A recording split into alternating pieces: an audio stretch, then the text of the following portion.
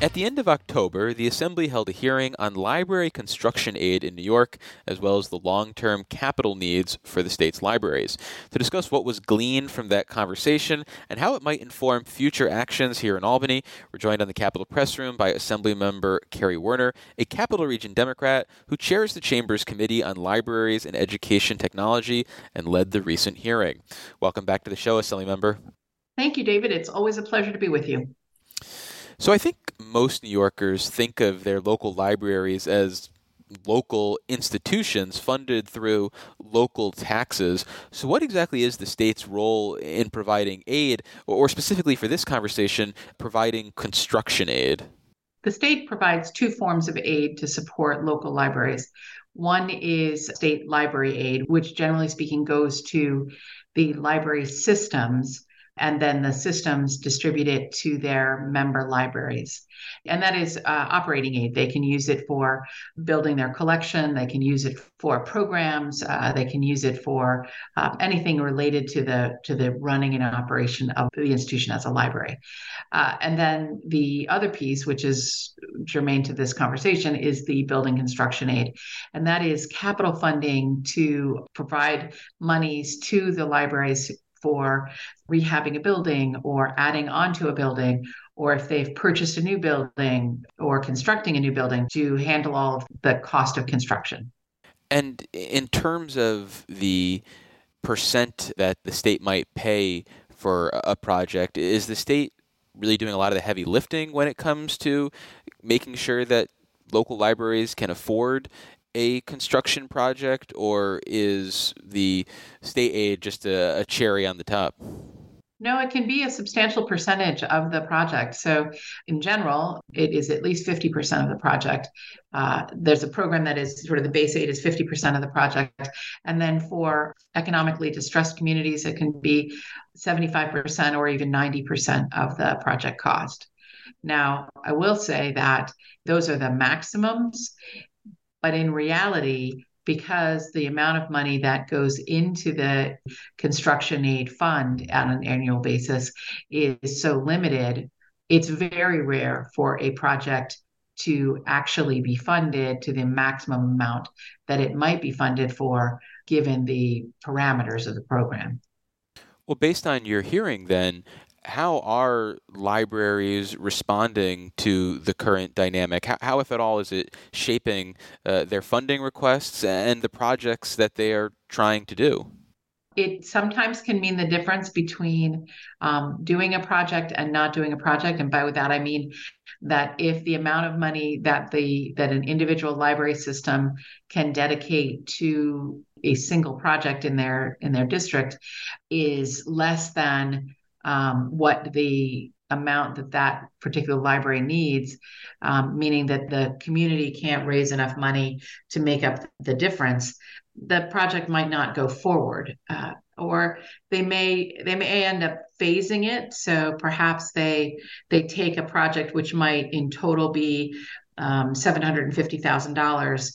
But knowing how much they're likely to be able to get in a given year, they might do that over a series of maybe 5 years, so that each project is about $100,000, $150,000, and they're able to get somewhere between 75 and $100,000 of that covered by the state in a given year, and then the library would have to raise the rest. Depending on how the library is funded, it might be an increase in the library tax, or perhaps they're going to bond for that, and then they're just paying the debt service for a period of years. So phasing it is a strategy that is often used, but there are times when the decision is made to not pursue a project simply because the locality couldn't come up with enough money in the match. Well, has that decision process, the inability to raise the matching funds at the local level, contributed to a significant backlog in products?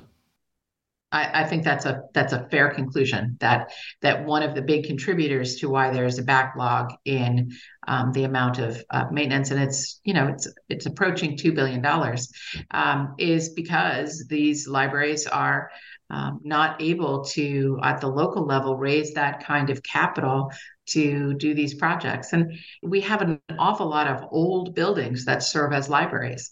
So the Carnegie libraries that were built in the early 20th century, which are still in use today, they just like any old building, they're over 100 years old, and they need work. They need new roofs. They need energy efficiency updates. They need to be adapted for ADA compliance, so that they're accessible to everyone in the community.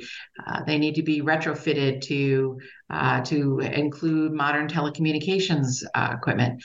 So there's a lot of old buildings that need to be modernized, and then as well we have some basic box buildings that were built during the Eisenhower era, and in that great architectural mid-century, and they're too small and they need to be expanded. They need a second story, or they need a basement, or they just need to be expanded.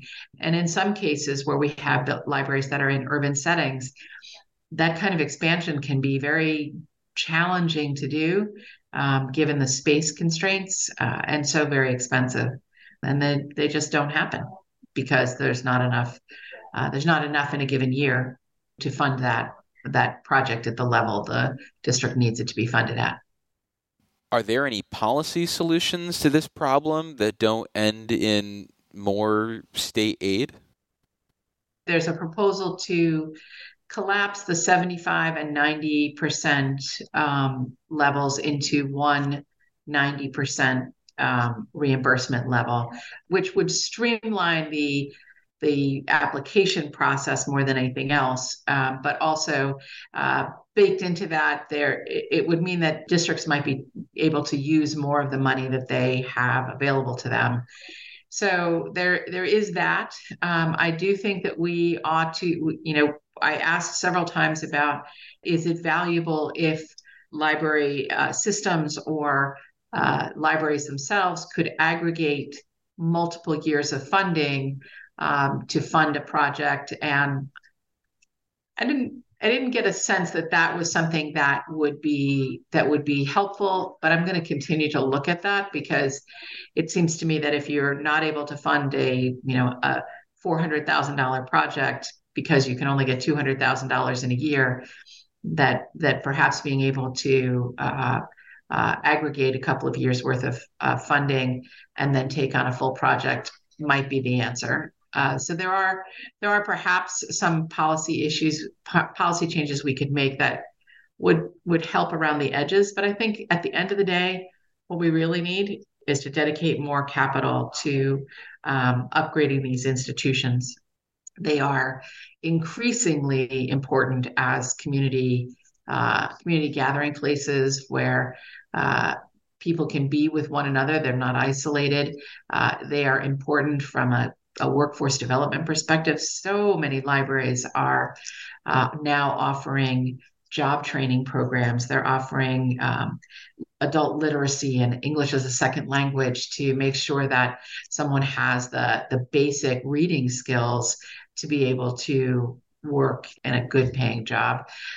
There are all kinds of supports that happen in libraries. There's one library that has a tie lending library. So if you are going on a job interview and you don't have a tie to wear to your job interview, they'll lend you a tie.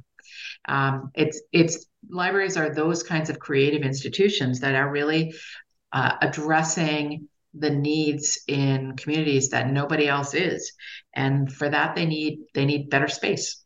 And so if we want them to be able to continue to serve in that capacity, we need to be able to pay attention to the facilities that they operate in.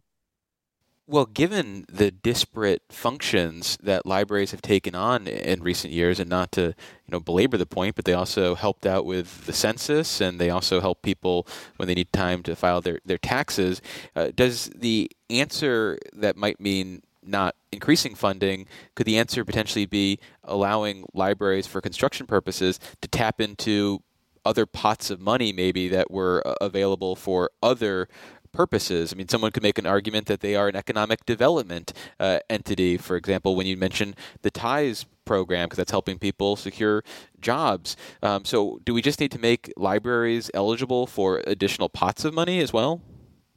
I think so. I think so. I argued in our last budget cycle that given the amount of resource that libraries are dedicating to workforce development programs, that libraries should be eligible to participate and to apply for workforce development funding that the state spends hundreds of millions of dollars on, and libraries should be able to apply for that money. Now, that's not capital, that's operating money, but it's a reflection of the fact that they're doing that job, they're providing that service, and in some cases, probably more effectively than other traditional workforce development organizations do, and they should be able to be funded through that funding stream.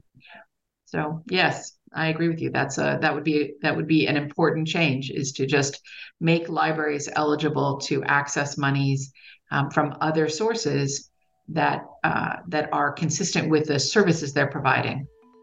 Well, unfortunately, we're going to have to leave it there. We've been speaking with Assembly Libraries and Education Technology Committee Chair Carrie Woerner. She is a Capital Region Democrat who recently led a hearing on the library construction aid needs of the state's libraries. Assemblymember, thank you so much for making the time. I really appreciate it. Thank you, David, and perhaps I'll see you at a local library. And for more Capitol Press Room content, visit capitolpressroom.org or wherever you download your favorite podcasts. And if you listen to us from an Apple device, make sure to leave us a rating and a review so it helps other people find the show.